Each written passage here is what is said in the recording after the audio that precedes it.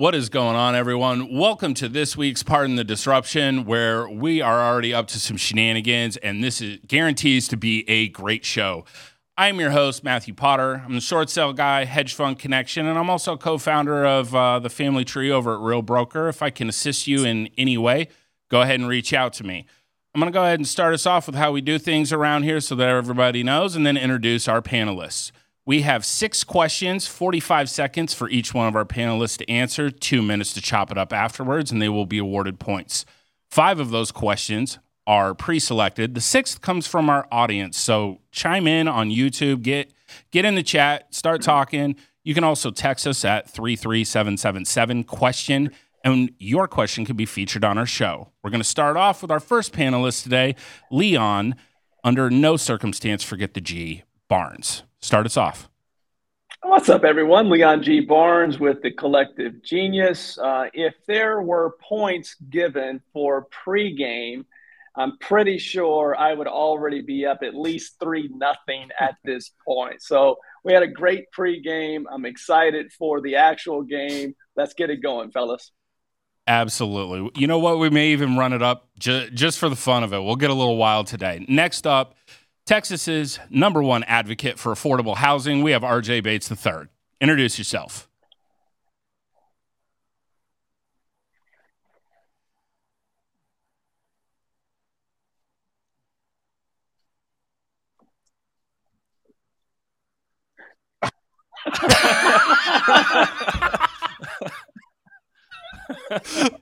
Holy shit, it started out already.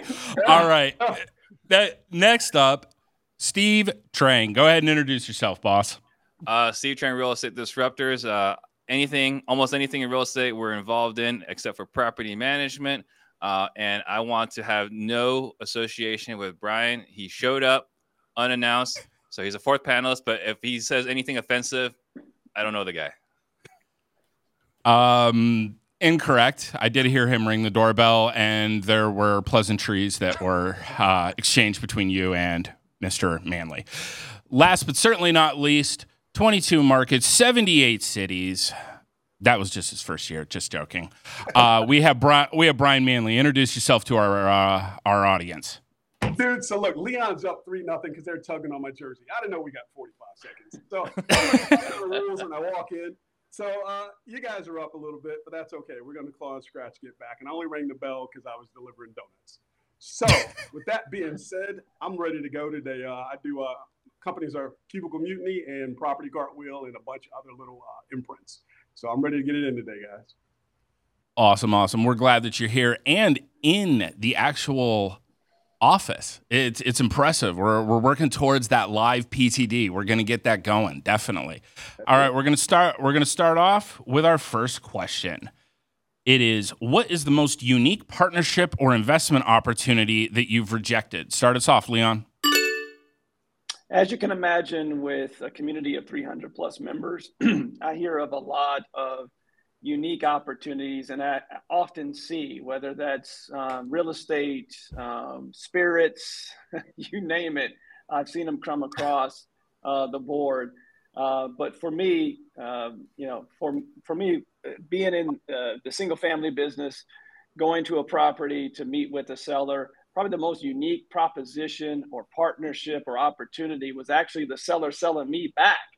Like, I wanted to buy the property, but that individual wanted to sell me some land that their family had been buried on for generations. And as you can imagine, it was pretty spooky, pretty scary, but I respect his game that he was following up every single week with me to buy not only his house, but all of the burial ground and the unique opportunity that came with partnering with him or buying out his burial ground where his family had been buried for generations. Pretty spooky. That's pretty crazy. All right, RJ, what about you? Check. Am I still being censored like I was during my intro there? Hopefully I have audio.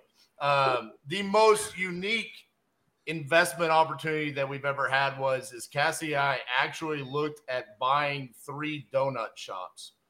And what was unique about it was the play was a heavy on the real estate side of things because we knew that there was some multifamily development going on across the street, and that was going to increase the property value. The reason why we ended up, and it was good because this is in my Cookie Monster mode, where I was just buying everything. So if I had gotten all of the due diligence, I probably would have bought it. But I could not get the financials from the owners, and that's what inevitably led to us not buying it. But that was probably the most unique investment opportunity we've had. We're all very grateful that you do not own multiple donut shops. I'm just letting you know that. All right, Steve, what about you? Which unique partnership have you passed on? So OfferPad, right before they became public, was actively recruiting me to be head of their national dispositions. And so, part of that would have involved me flying from market to market to market, right? Working with them. I think at that point, they were only 8 states, far less than what Brian's doing. But in negotiations, I was like, I am not shutting everything down for less than 3% of the company. And his counteroffer was quite a bit less than that. So we were too far apart in negotiations. But I would say, had a chance to be a partner, tiny partner, but tiny partner inside of OfferPad. Very nice, very nice. We're all glad that you didn't do that, or else we probably wouldn't be here having PTD today. There would be no PTD. PTD brought to you by OfferPad. All right, Brian, what about you, man? So unique, man. I'll tell you, I got a house I was going to buy was a brothel, and they wanted to keep it open once we bought it. And my guy actually went and sat down with them, and they offered him all kinds of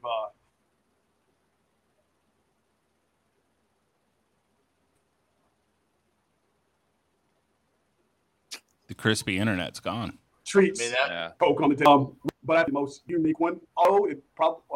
So we declined that one and just left it alone. That's probably the most unique one is the brothel. We missed the best part of that story. Yeah, but that's.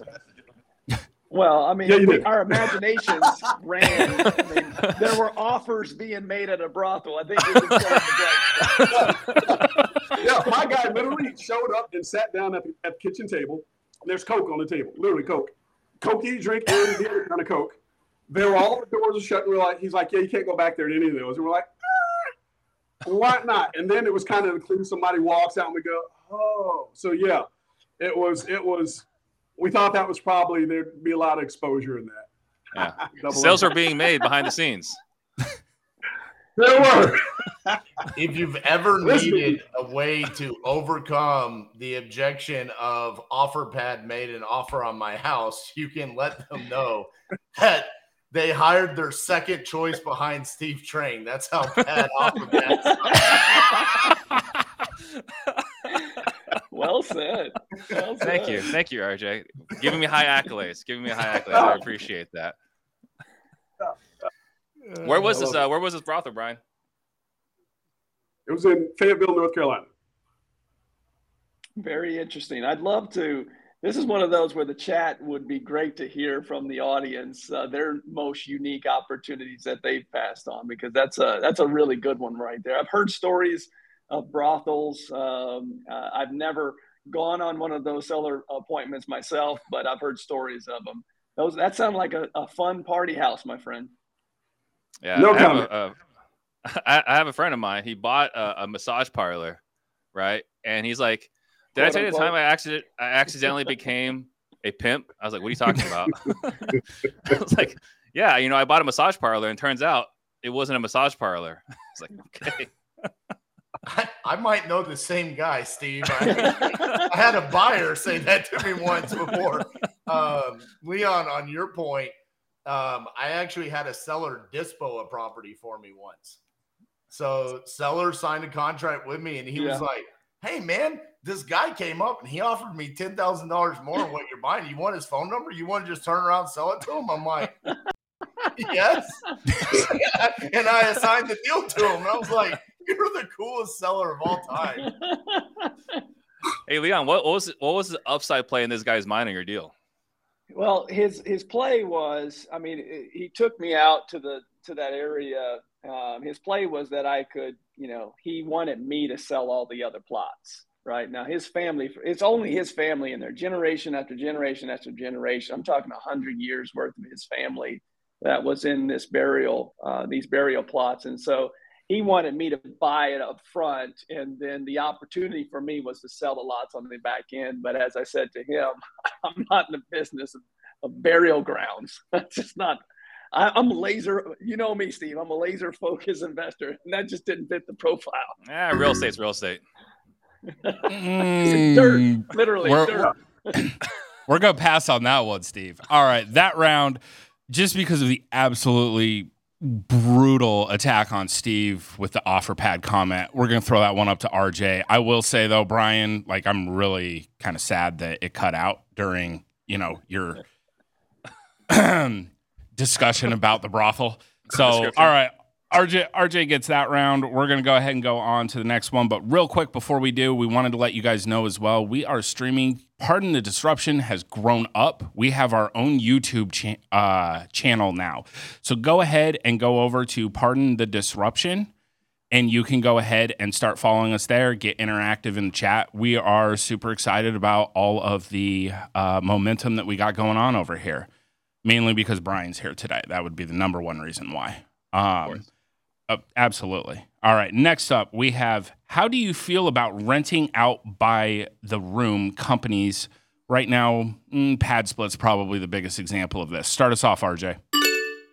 I don't have a whole lot of feelings about it, to be honest with you, because it's, to Leon's point, I'm laser focused on what I'm doing. I guess if I have to dig deeper into it, I feel like there's probably going to be regulations that come down on it, just like we're seeing in the Airbnb world. In the short-term rentals, I think it's probably going to get abused by investors early on, and then that's going to ruin the play for a lot of people. But it's not something that interests me. I do think that it will be a shiny object for some newer investors on something that they think they could come in and maximize cash flow, and then later on potentially be extremely hurt when those regulations come down. Deep insights out of Texas today. I like it. All right, Steve, what about you? What are your thoughts on rent by the room? It's an interesting concept. I mean, if you look back to how Airbnb started, that's what they did, right? They rented out by rooms, short term, but they rented out by rooms. This is a solution for affordable housing, RJ's favorite topic. And I think this has some potential. I think the biggest thing for us in Phoenix, it's hard to find cash flowing properties in the Phoenix market. But once you change the math to $900 per room, you're renting it out to an entity for $900 a room. The math changes pretty quickly. So it'll be interesting to see how this affects real estate values once the underwriting affects the prices, right? The reason why housing went up so fast with the hedge funds is their underwriting was completely different than everyone else's underwriting. Well, I think the underwriting changes again with the pad split model. Additional good insight. RJ being next to Steve on the screen must be rubbing off over here. Yeah, forget RJ. All right, Brian, what are your thoughts on rent a room, Mr. Almost a Brothel owner? Yeah, and if I really say what I want to say and ran with that joke of rubbing off, but I'm not. You're good too around here. You're good. But I'm not going to. They are kind of close. Mass a blessing, right? So that aggravate. First of all, how I feel about them is blessing, right? Like I think they fill a need, right? As housing gets more and more expensive, and wages don't keep up with it, so they fill an important need. But for me, I think it'd be brain damage. I couldn't even imagine being involved with this. I just had an eviction on Tuesday that was 4 grown men living in a house, and they all hated each other. And he did this, he did that. I couldn't imagine like what that does to just managing, right? So how do you know who damaged what? How do you recoup anything? Somebody who rents a room probably didn't have a whole lot of cash. What if they don't get along? The eviction, when I think about how much an eviction would cost to get one person out, it costs the same as if you're evicting a whole house. You're only recouping a fourth of the value if it's a 4-bedroom house, or a third of the value. So your cost per eviction is pretty high if somebody get on. Not to mention that one person can poison the well and make everybody leave, right? And if they don't go, they push it right up to the line and don't quite get evicted, but everybody else decides they can't live with them. I can just imagine the nightmare in the property management of 4 different people or 5 different people in one house. Like it's a nightmare. There's only a couple of people I don't like enough to say I'd put you in. This is precisely why Steve does everything except for property management. He doesn't want to deal with that shit. All right, next up, Leon, what are your thoughts? Love it. Love the opportunity that it presents investors. I love new technology that is always thinking outside the box of how can we potentially monetize additional leads that we get to. Like RJ and I have both said on this show so far, is like we're laser focused, so it's probably not something that I'm going to do anytime soon. But I know that there are investors in cities that can't get cap rates like I can in Kansas, or RJ can in Texas, or Jimmy can get in St. Louis. This is a great opportunity and great technology. I've had the pleasure of talking to the owner of PadSplit, and to Brian's point, that is their biggest issue, obviously. But this isn't new necessarily. It's new technology of how to go about, as an owner, splitting rooms. But this is things like, I have a brother that's a recovering addict, and he's in a home with other grown adults, right? This is technology. This has been around for hundreds of years of adults sharing space. So it's taking that concept on like a halfway house and creating, a business model out of it using technology. So I'm always for new technology that can help real estate investors continue to evolve their business. So I have a little bit of a different opinion about that because of my experience in Hawaii, where it is common for you to rent out part of your house to another family so you can afford the real estate. And that's where I see, like, they had to come down with heavy regulations because of that, and essentially say we're outlawing that in certain parts, or this is what you have to do that. And to Steve's point, what is this going to do to the values? So we're sitting here and we're talking about affordable housing, but then we're saying if we do this, this increases the value. So we're making it even more difficult to be a homeowner. That's where I think there has to be some, and listen, you guys know this. I'm the last one that wants any sort of regulation, but it feels like there has to be a cap here, or we're going to hurt the people we're trying to help even more. I think another thing too is when, back in the realtor days, we have certain homeowners, I want to live in the HOA area, and other homeowners, buyers, like, I absolutely refuse to live in an HOA neighborhood. PadSplit, Airbnbs, group homes, all these things make actually HOA neighborhoods more desirable. Yep.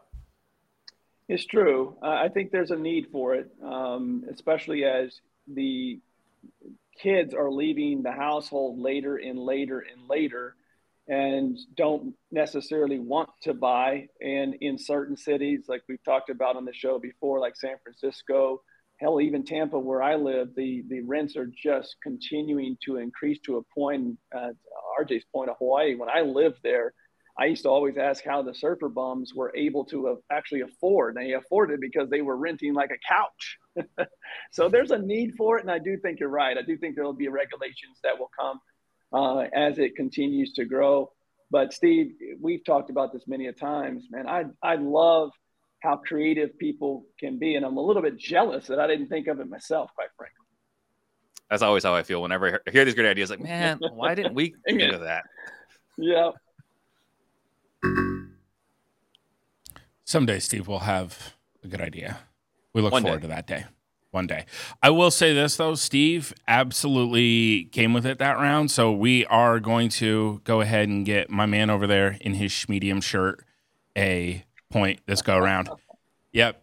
We're good. We're gonna pick on Steve a little bit today. It's good. He's ready for it. He's ready for it. All right. Next up, guys. Question number 3. Is it fair for successful entrepreneurs to accumulate massive wealth while many employees struggle to make ends meet? I have a feeling this one's going to be a good one. Start us off, Steve. I would say it's a resounding yes, and only because if you look at how many fail, right? Like, there's so many that try to make it into entrepreneurship, who try to become a business owner, and they just get crushed. I think the things we're looking about is how much they make, but we always forget about how much they lose. We forget about the risk, the sacrifices that they make. Brian, I think it was his post that said, in 20 years from now, the only people that will remember how hard you work are your kids. Like that one hit, right? Like you're sacrificing time with your wife, your kids. You hear about divorces all the time. We have a friend, Glenn in Collective Genius, talked about how his daughter moved out. She wasn't even 18 yet. She decided to just move out because she just didn't feel it there. So you talk about the risk, you talk about the high rate of failure. I think 80-90% or more failure rate where they lose everything. I would say absolutely it's fair for them to have the accolades when they do well. Okay. All right. I definitely see the point there. What are your thoughts, Brian? So I don't like the word fair, right? I think it's a really, really loaded word, really, really subjective. And so my thoughts on that are, typically when people say they started from zero and from nothing, they're looking at it backwards from the lens of where they are now, and their idea of nothing probably isn't on par with a lot of other people's nothing, right? There's really, really high failure rate. But I think one of the things, I think it's fair to Steve's point, when you consider the sacrifices involved, but I don't think it's really good business.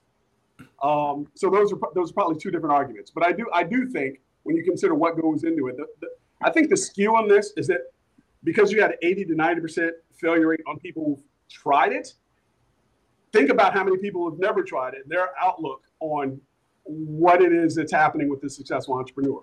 They don't have an idea of it, right? So fair, depending on who you ask, absolutely not. But if you're in the behind the scenes, sure, because you understand you have to eat shit a lot in order to get where you want to get. So I think fair, like I said, I don't really love the word, but I think when you go out and you earn it, I think you deserve what you earn, and we all have our own distinct advantages. But yeah, I have to go with, I think it's fair.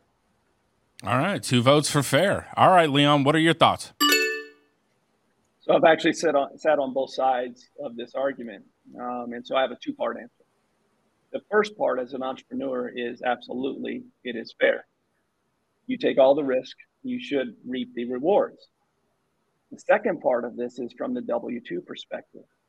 I could bitch and moan and say that it's not fair for my owner to make more money than me or have more wealth than me. I can bitch about it and moan about it and say it's not fair, or I can do something about it. We talked about this last week as this is the greatest country in the world when it comes to making your own path. You have the opportunity to get up and go choose a different opportunity that you feel is more fair for you, in which you should do that. Or do like a lot of successful employees, myself included, that say, you know what, I can make my own opportunities in this country and start my own company. If I want that to be fair for me, I can go start my own company. So I've been on both sides of this, and if it's not fair, go make it fair. Well thought out as always, Leon. We appreciate it. All right, RJ, with your anger in the chat, go ahead and tell us your thoughts. Yeah, I mean, it's absolutely fair. You have a choice. You're not forced to work for that person.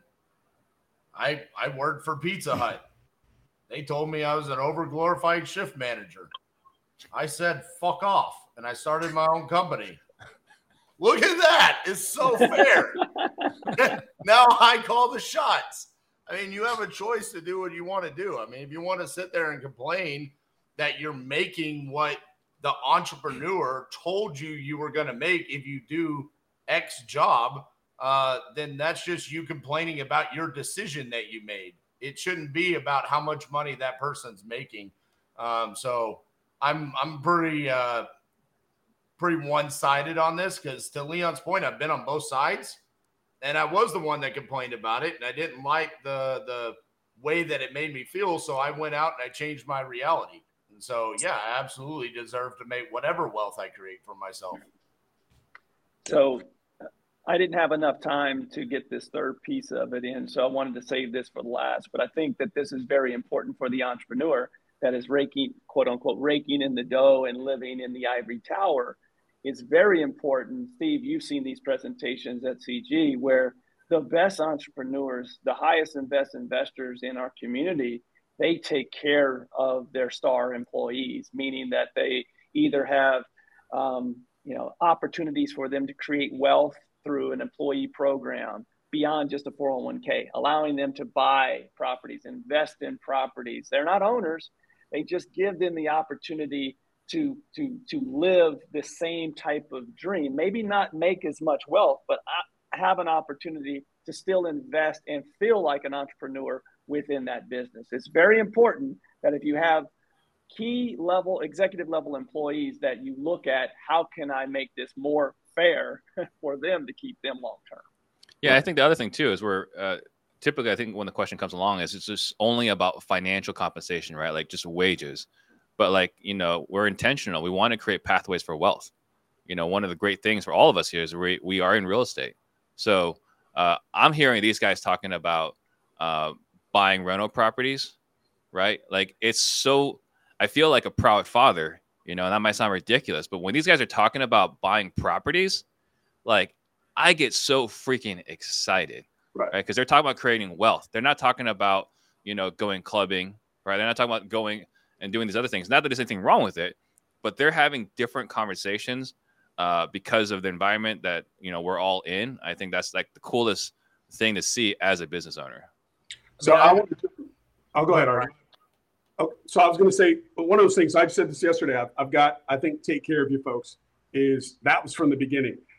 I think being on both sides of it, knowing what I hated about, working for people, it was a great experience for me because I was able to take all the things that I absolutely hated. And so we're going to try to get rid of many of these as we like. I've got a guy right now on my team, I'm shaming him. So I'm talking to you, looking in the camera. Shamed him and is starting to buy some investment properties because we sell them at a discount inside once you've been with us for a certain amount of time. So we'll walk you through the entire process. It's one of those things like you, Steve. I want to see that. I want to see that success. In fact, at this point, that's way more rewarding to me than what I would make, right? It's to see that growth and then to build strong alliances with folks and to help people change their outlooks. But what I want to go back to the word fair, and I'm only saying that there are the opportunities there, but where I get hung up a little bit is your exposure before you're able to start. Fair is a hard word to apply to this because not everybody has the same environmental cues that'll trigger them to start looking for things. I remember being really, really frustrated. Nobody around me was doing anything. And this is, I didn't know where to look, right? Now you've got the internet that's, it's probably everybody's got it. But I just think you can be in a situation where you don't know what opportunities is out there. And fair is if you grow up in a space where you're seeing that a lot and someone else isn't. That's my only pushback with the word fair is even knowing that there's more in how you start to get there. Last point, Potter, I'll be quick. For me, I think this question is more focused on someone like the Elon Musk and the people like that are at a whole nother level of wealth.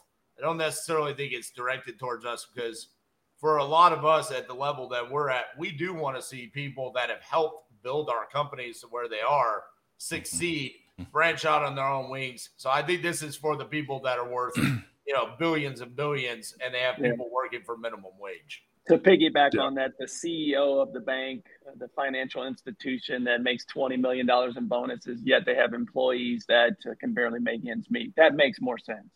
Yeah. The CEO of Steve Trang Enterprises. Yeah, we understand. That was a great point at the end, RJ. And even though for some god-awful reason you always try to bust my balls in the chat over here, I am going to give you the point based off of you coming back with that of you're trying to elevate everybody with the same tide. I do like that. I know everybody's on the same team with that. Leon also had a great answer as well. Real quick, before we go on to our next question, we do have a new sponsor today. I'm going to go ahead and read this real quick. This episode of Pardon the Disruption is brought to you by the Family Tree at Real Broker. Are you looking to make a change in your real estate business? Are you paying excessive or monthly fees that make you want to pull your hair out? Are you feeling unsupported? We've got the solution for you. If you're interested in more information about how you can be a part of the fastest growing brokerage in the country, check out therealfamilytree.com and schedule your collaboration call with us. We will help you grow your real estate business. All right, guys. Next up, fourth question. with Amazon Prime Day just passing, what is the biggest deal you've ever done? Start us off, RJ. Before I answer this, I really just want the audience to let me know the answer to this question. How many chickens would it take to kill a lion? That right there is a serious question. I bought a golf course. That's a pretty big deal. I don't really know how you could get bigger than buying a country club. Seller finance, no money down. Actually, we got paid at closing for buying the country club. So that's going to be the biggest deal that I've ever done. Outside of that, there was a 1,000-day short sale that I've talked about a little bit. So that was a pretty big deal as well. But those are going to be the biggest ones I've ever done. Imagine pulling up to your country club and RJ Bates is out there just like, welcome to my club. Like, dude, that's where it's at. I love it. All right, Steve, what about you? The biggest deal ever done was a situation where we had joint tenancy. It was inherited by 4 siblings. The oldest sibling attacked the other 3 siblings with a Louisville Slugger, so they really didn't like each other. And the 3 of them sold their shares in the property to us for $7,000 each. So we've got 3/4 of a $160,000 house for $21,000. We forced a sale, paid him $40K for his quarter, split the lot, sold the lot for $100K, and then sold the house eventually. It took so long that appreciation helped us so much. The $160,000 house became $260,000, $260K. So we cleared I think just a little over $200K on this deal because one brother attacked the other 3 siblings with a Louisville Slugger. That's just impressive. That's absolutely impressive. All right, Brian, what about you? So my biggest one is actually I'm working one now, and it's kind of projected. Am I allowed to do that? Just got an appraisal. It's a pretty good one. But I bought a small apartment. You're new. We'll let you. You'll let me? Sweet. New guy, it's fine. New guy. I don't know all the rules. At first, I didn't even know what the sounds were. I'm like, what is he doing? That's cute. So we bought an apartment building for $185K. We just put 60 into it. It just appraised at just under $700,000. So that's going to be the biggest one. So that's a current one right now. But so that's not realized gains. My biggest flip was about 220. Both of those are solid, though. Not mad at that. I mean, it's right up there with Stevie selling Randy Johnson's siblings' house or whatever with his lot split over there, his pad split. All right, Leon. What about you, man? I'm glad you saved me for last for 2 reasons. Number one, can anyone else see at RJ's country club, in my mind's eye, I see ZZ Top hanging out. Yes. Next to Kid Rock, next to Axl Ted Rose, Nugent. Maybe Ted Nugent hanging out in the corner. Par 3. I can possibly see that. That's number one. Number two, I appreciate going last because I keep it real. I do not swing for the fences at this phase of my business. I am super laser focused on building a portfolio within my own business and building CG as a community. So from the standpoint of me, and I think this is an answer that is good for some people to hear. The biggest wins that I get are 4plexes and maybe every once in a while, a couple triplexes together. But generally, for a rule of thumb, I'm so laser focused on building a single family portfolio. And over the last 3 years, any portfolios that have come my way are overpriced. And so, again, I'm laser focused on hitting singles, maybe a double here every once in a while, and building wealth long term. If you want to learn how to be a W-2 employee and build wealth, I'm your guy. If you want Sammy Sosa home runs with the Louisville Slugger over there and steroids like Steve Trang, he's your guy for that. Let me try Leon's answer again for him because his answer kind of sucked. What he should have said was, is the biggest deal that he's ever done is convince Jason Medley to be that high in CG that Leon is. And so that's the biggest deal he's ever closed right there. That is, you are correct. The biggest deal I've ever done is CG for sure. Before we wrap up, I just want to quick shout out. I got Nick Chapman. He's a mentee of mine. and he wholesaled a Taco Bell for $150K. I didn't even know you could wholesale That's amazing. businesses. The real estate or the franchise? It was all included, but somehow he wholesaled the Taco Bell for $150K, and Potter is working on some sweet deal in Florida. You want to talk about that one? Which one is that? The Novation. Oh yeah, no. I'm working on a Novation. I'm working on a Novation right now down in Florida where we're contracted at 1.4, and it's on the market with we're probably going to go under contract at about 1.85 on that one. Nice. Yeah. I love how he sat there so quiet and chill where he's like, interesting. For a set. Well, no, so here's the thing that's wild on that. For that, I actually have another Novation going on in Florida, and I was like, dude, what are you talking about? That one's only like $35K. That's not that big a deal. Like it is, but it isn't.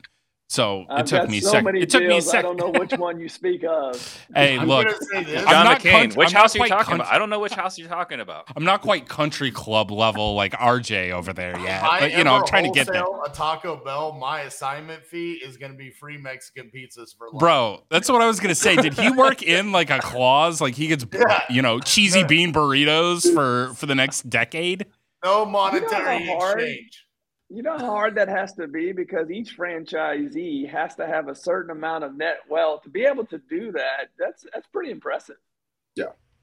Clearly, he has another mentor on top of Steve. Hey,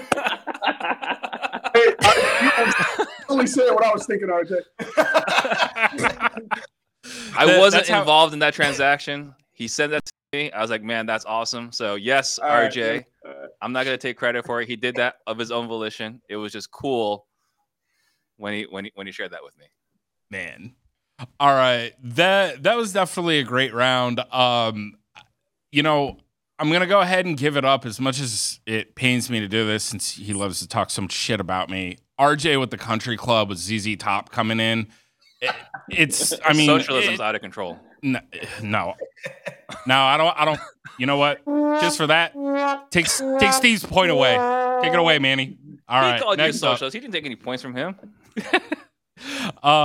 Next up, should there be limitations on foreign investors buying real estate in certain markets to prevent housing affordability issues for locals? We worked that in for you, RJ. We know how much you love housing affordability. Start us off. I love how CJ's not here, but we keep talking about CJ. And also, going into the fifth question, this is the first time ever someone's pitched a shutout. This is amazing. So I don't like this. You take away Steve's 1 point there. No, I don't think there should be limitations. Our country was founded on freedom of choices. Literally, people from other countries came over here and bought the real estate. That's how our country was founded. So no, if you don't want someone from another country to have a piece of real estate, then you can buy it yourself. And that's how we can stop that. And I think that's what we all do as investors. If we're worried about them coming in and buying too much of our real estate, then that's on us. That's not on them for capitalizing on the opportunity. All right. Next up, we have. I guess we'll go with me. We're gonna go ahead and go to Leon. It's definitely a 2-horse race now. All right, Leon, go ahead and give us your rundown and your thoughts. Yeah, a little behind the scenes there. You just should have just pitched right to me after you have two anchors leave you. Pivot. My answer is the exact same. No. With one caveat. We did a question on this probably 2-3 months ago in regards to foreign investors buying specific areas. And if there's a security issue in North Dakota, I believe is the answer that we talked about a few months ago, where there was a security risk potential. That's the only time I would say that no, that we shouldn't allow. But to RJ's point, I mean, this country is built on freedom. And what we're not talking about is the other side.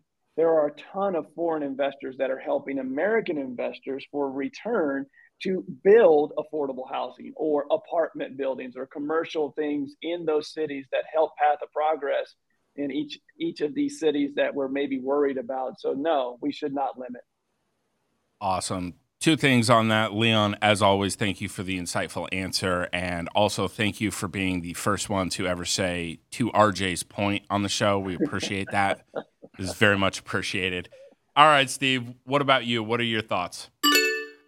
I'm having a hard time finding a good reason why we should limit this. I think, unfortunately, to RJ's point, this country was founded on freedom. It was freedom of choice, freedom to invest, right? Pursuit of happiness. If other countries see this as an avenue, I think there's a great thing for America. It's good that they're investing in us, that they believe in our freedoms and what we're doing here. So I've seen this happen a lot in Canada, Toronto, Vancouver, where you got a bunch of Chinese foreign nationals buying a bunch of property there, and it's made Toronto unaffordable. And their solution to that was to put a 10% surtax, I think that's the word, on these transactions, right? So that they couldn't buy them. They were still buying them. And I'm not sure how much that actually helps the homeowners for the affordability component. People are going to invest here if they believe in it. So is his camera just dark, or did? Whoa, there we go. Whoa! Hey, whoa! Word choice, man, bro. All right, Brian, what are your thoughts, man? Oh, you're on mute, Brian. Yeah, you're on mute, bro. Still more insightful than Eric and CJ. Agreed. Is it the fourth person that we always have issues with? Is that how this works? I remember the days when Leon was the fourth person. Now he's officially graduated to second, because Steve is definitely not second. Thank you. Moving on up like George and Wheezy. All right. Hey, we got the sound. All right. You guys got me? Yeah, we got the Blair Witch Project going. Let's go. Damn it. Hold on. Let me put it in my regular camera. Hey, so they set me up.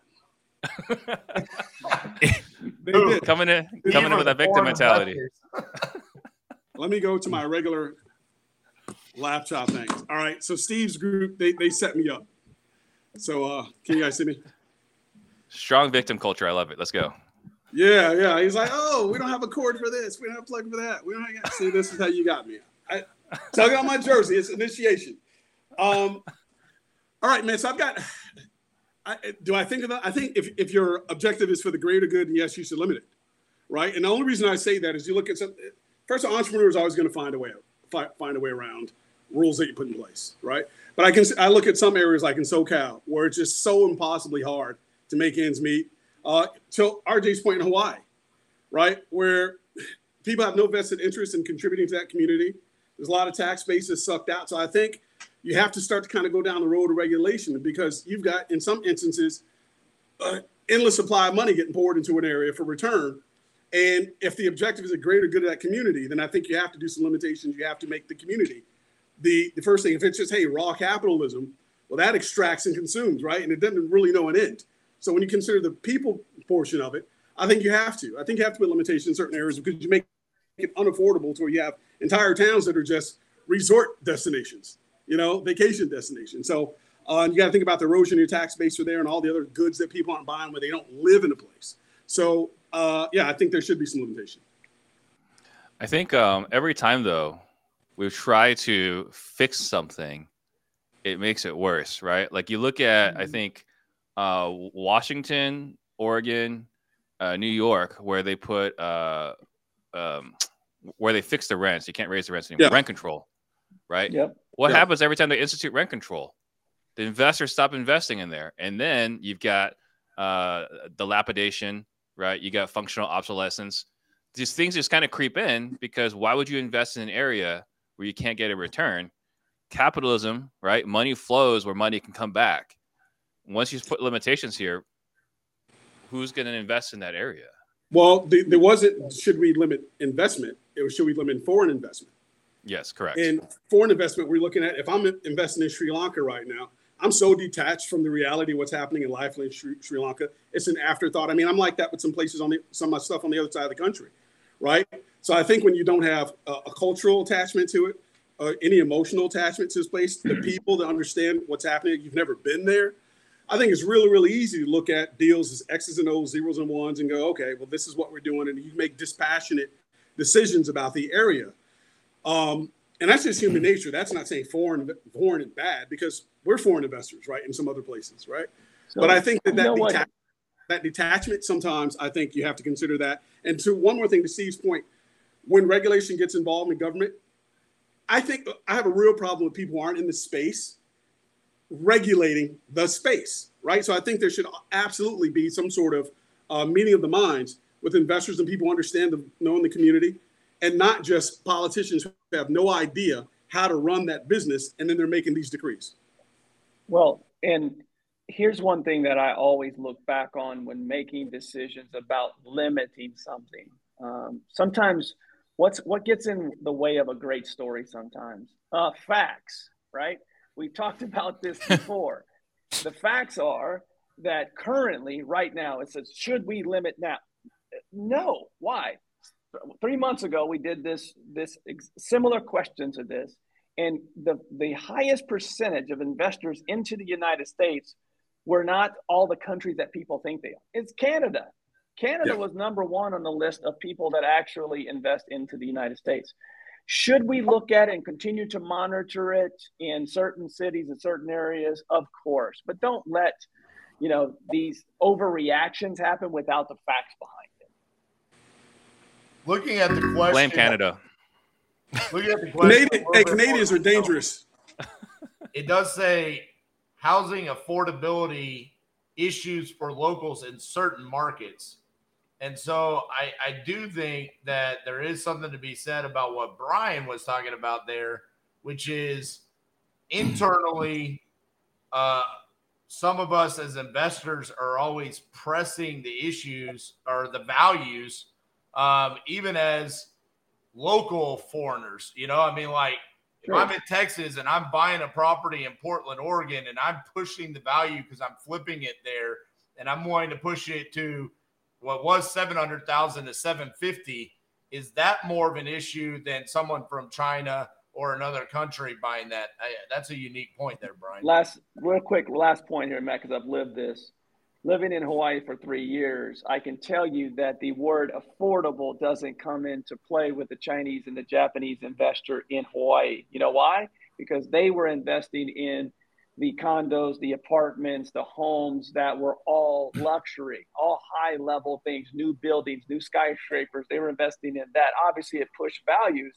Well, you're talking about, $1, $2, $3 million and up type of properties. They weren't coming in and buying just tons of land or tons of affordable homes and driving up prices. Beautiful, beautiful. It's good information. It really honestly is. In my true roundabout way, I'm going to go ahead and hit Leon and Brian with a point on that one. Everybody had great insight and great thoughts on that, though, including you, Steve. I will give you a little golf clap for Steve, for Steve-O. All right, guys. RJ golf clap. Yeah, well, exactly. That's what we get. Right. That's what we get at Nugent's Country Club. Country Club clap. That's what we're going to call it. Sponsored. We'll call him RJ Country Bates. Club, sponsored by Bud Light. Yeah. RJ Bates par 3. All right, question number 6. With many wholesale companies losing employees to tough economic conditions, what are you doing to recruit top talent for your company? Start us off, Leon. Always be recruiting.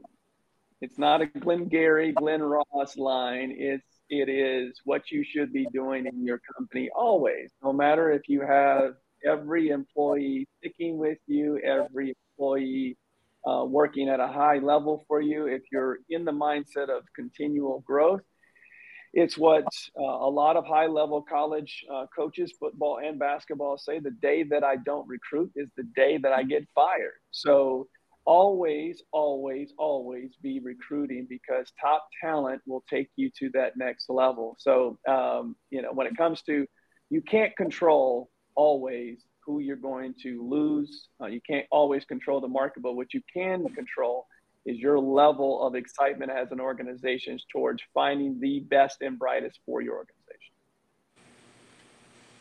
Always the well thought out, heartfelt answers coming from Leon. All right, RJ, how are you going to go ahead and recruit top talent for Titanium? Oops. Yeah, I mean, there you go. I look out the door here and I look at my team right now, and realistically, what I've done is a new strategy where I actually recruit them before their brains have fully developed. So I just got a bunch of young, dumb, stupid kids, and then I help develop their brains fully, and now they're just like my little children. And it's a really good strategy, honestly. No one's going to talk about this. So really, to Leon's point, the bright and the smart ones, no, those are the ones that want to go out and quit and go do their own thing. You go get the young and dumb, stupid ones, and you train them out just like you. Hopefully they're not watching. They're all watching. They are, yeah. They absolutely are. I'm pretty sure I can see 32 middle fingers right now. It's amazing. RJ bribes them with Mexican pizzas and Long John Silvers. Straight up. That's what we do around here, man. Hey, Extra tartar sauce. Give that man the W. He's already, give it to him. Yep. All right, Steve. What about you? So we're intentional with recruiting. We're actually trying to hire people that are happy, that are successful, have a track record of success. So something that we've started doing, this is a large part of what we talk about in the sales leadership training that we do with Ren, is we have ads out there constantly for people to apply for. But on top of that, what we've instituted recently is having all that information automatically go into a CRM. So we've got a database. Now we're building a bench. So not only are we always recruiting, but the one weakness we always had was we didn't have a great bench for whenever someone left. So now we've got a great bench, and we're actively tracking our recruiting efforts, just like our guys in the bullpen that are calling homeowners every day. Our recruiter in-house is calling people every day. Right? We're treating like a sales and marketing component within our organization. We're taking recruiting very seriously. So, like Leon said, ABR, always be recruiting. Nice. All right. I'm thinking more accredited buyer representation. I know that's old school, there, Steve. It's the old hat. No one's taking realtors seriously today. Come on. Ain't that the truth? All right, Brian, what about you? How are you treating top talent? So I mean, I think one of the things I'm trying to avoid right now is like building a cult of personality, right? I think one of the things I'm doing right now is I'm letting people know exactly who we are, right? How we operate, and I'm looking for people who are in alignment with what's that? So looking for people who are in alignment with how we operate. So we don't have an office. Everybody's virtual. I've got an employee across town in Phoenix I've never met who's been with me 2 years, right? So it's what we're looking to do is everybody who comes on board here, what we're offering them is particular lifestyle with upper mobility, the opportunity to invest for yourself at a discount, to be coached, to be mentored, things that people pay a lot to learn. They get to learn that stuff for free. But it's just looking for people, like Steve said, is who are already happy and in a good space, who aren't coming in, who are destitute, who desperately need a job. And we're looking at folks who are just looking for something that fits their life versus saying, this job, we're trying to make it fit you. We're looking for people that want what we're offering. And that's the thing. So we have a bench of a couple hundred folks from old Indeed ads that we ran. We run them every so many months to keep a bench in place, but we haven't had a lot of turnover. But in going for that, one of the things we're looking for is just who fits, who wants to be part of what we're doing, who's already shown that they can do it.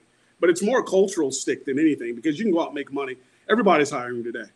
But what they can't get is, one of our core values is like humor. Like it's literally one of our core values. Like fucking laugh and come to work, right? Mm-hmm. And along with some of the more serious stuff. So if this is a place where you want to be, I think that's most attractive and people don't want to leave it. Yeah, I think, you would fire the Steve immediately if humor is part of your core values. Wait, what's that?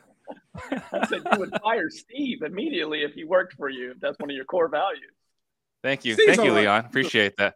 You're welcome. So I think what Brian's talking about though, right, is like being a beacon.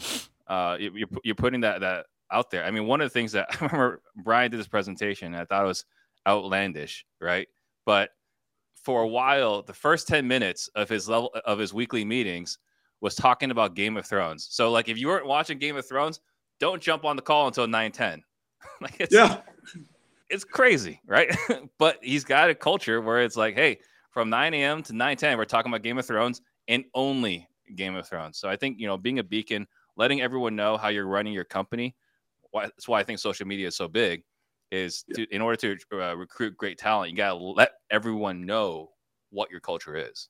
Yeah. I think also to add to that, real quick, from 0 to 1 is something that we talk about a lot in CG, is how do we take something, a concept, and actually put it into play? For those out there that hear us say recruit, well, what am I recruiting for? If you haven't done the org chart exercise that Sharper does, or haven't sat down and say, what are all the seats that I'm currently sitting in, or I have my 2 employees are sitting in 18 different seats, there's your answer to what you should be recruiting for next, because there's so many positions that you need on your team or will need on your team that by the time you get somebody in the funnel, that position is now ready for you to be able to hire. So I'd say the first part is always be recruiting, and then also know what your next position, the next position that you have to have in order to grow. Yeah. And just a real quick backstory here. So I was educated or enlightened about this situation a couple of weeks back. So RJ is walking into a Long John Silver's, and he sees like a little version of himself. I don't know if you want to share that story, RJ.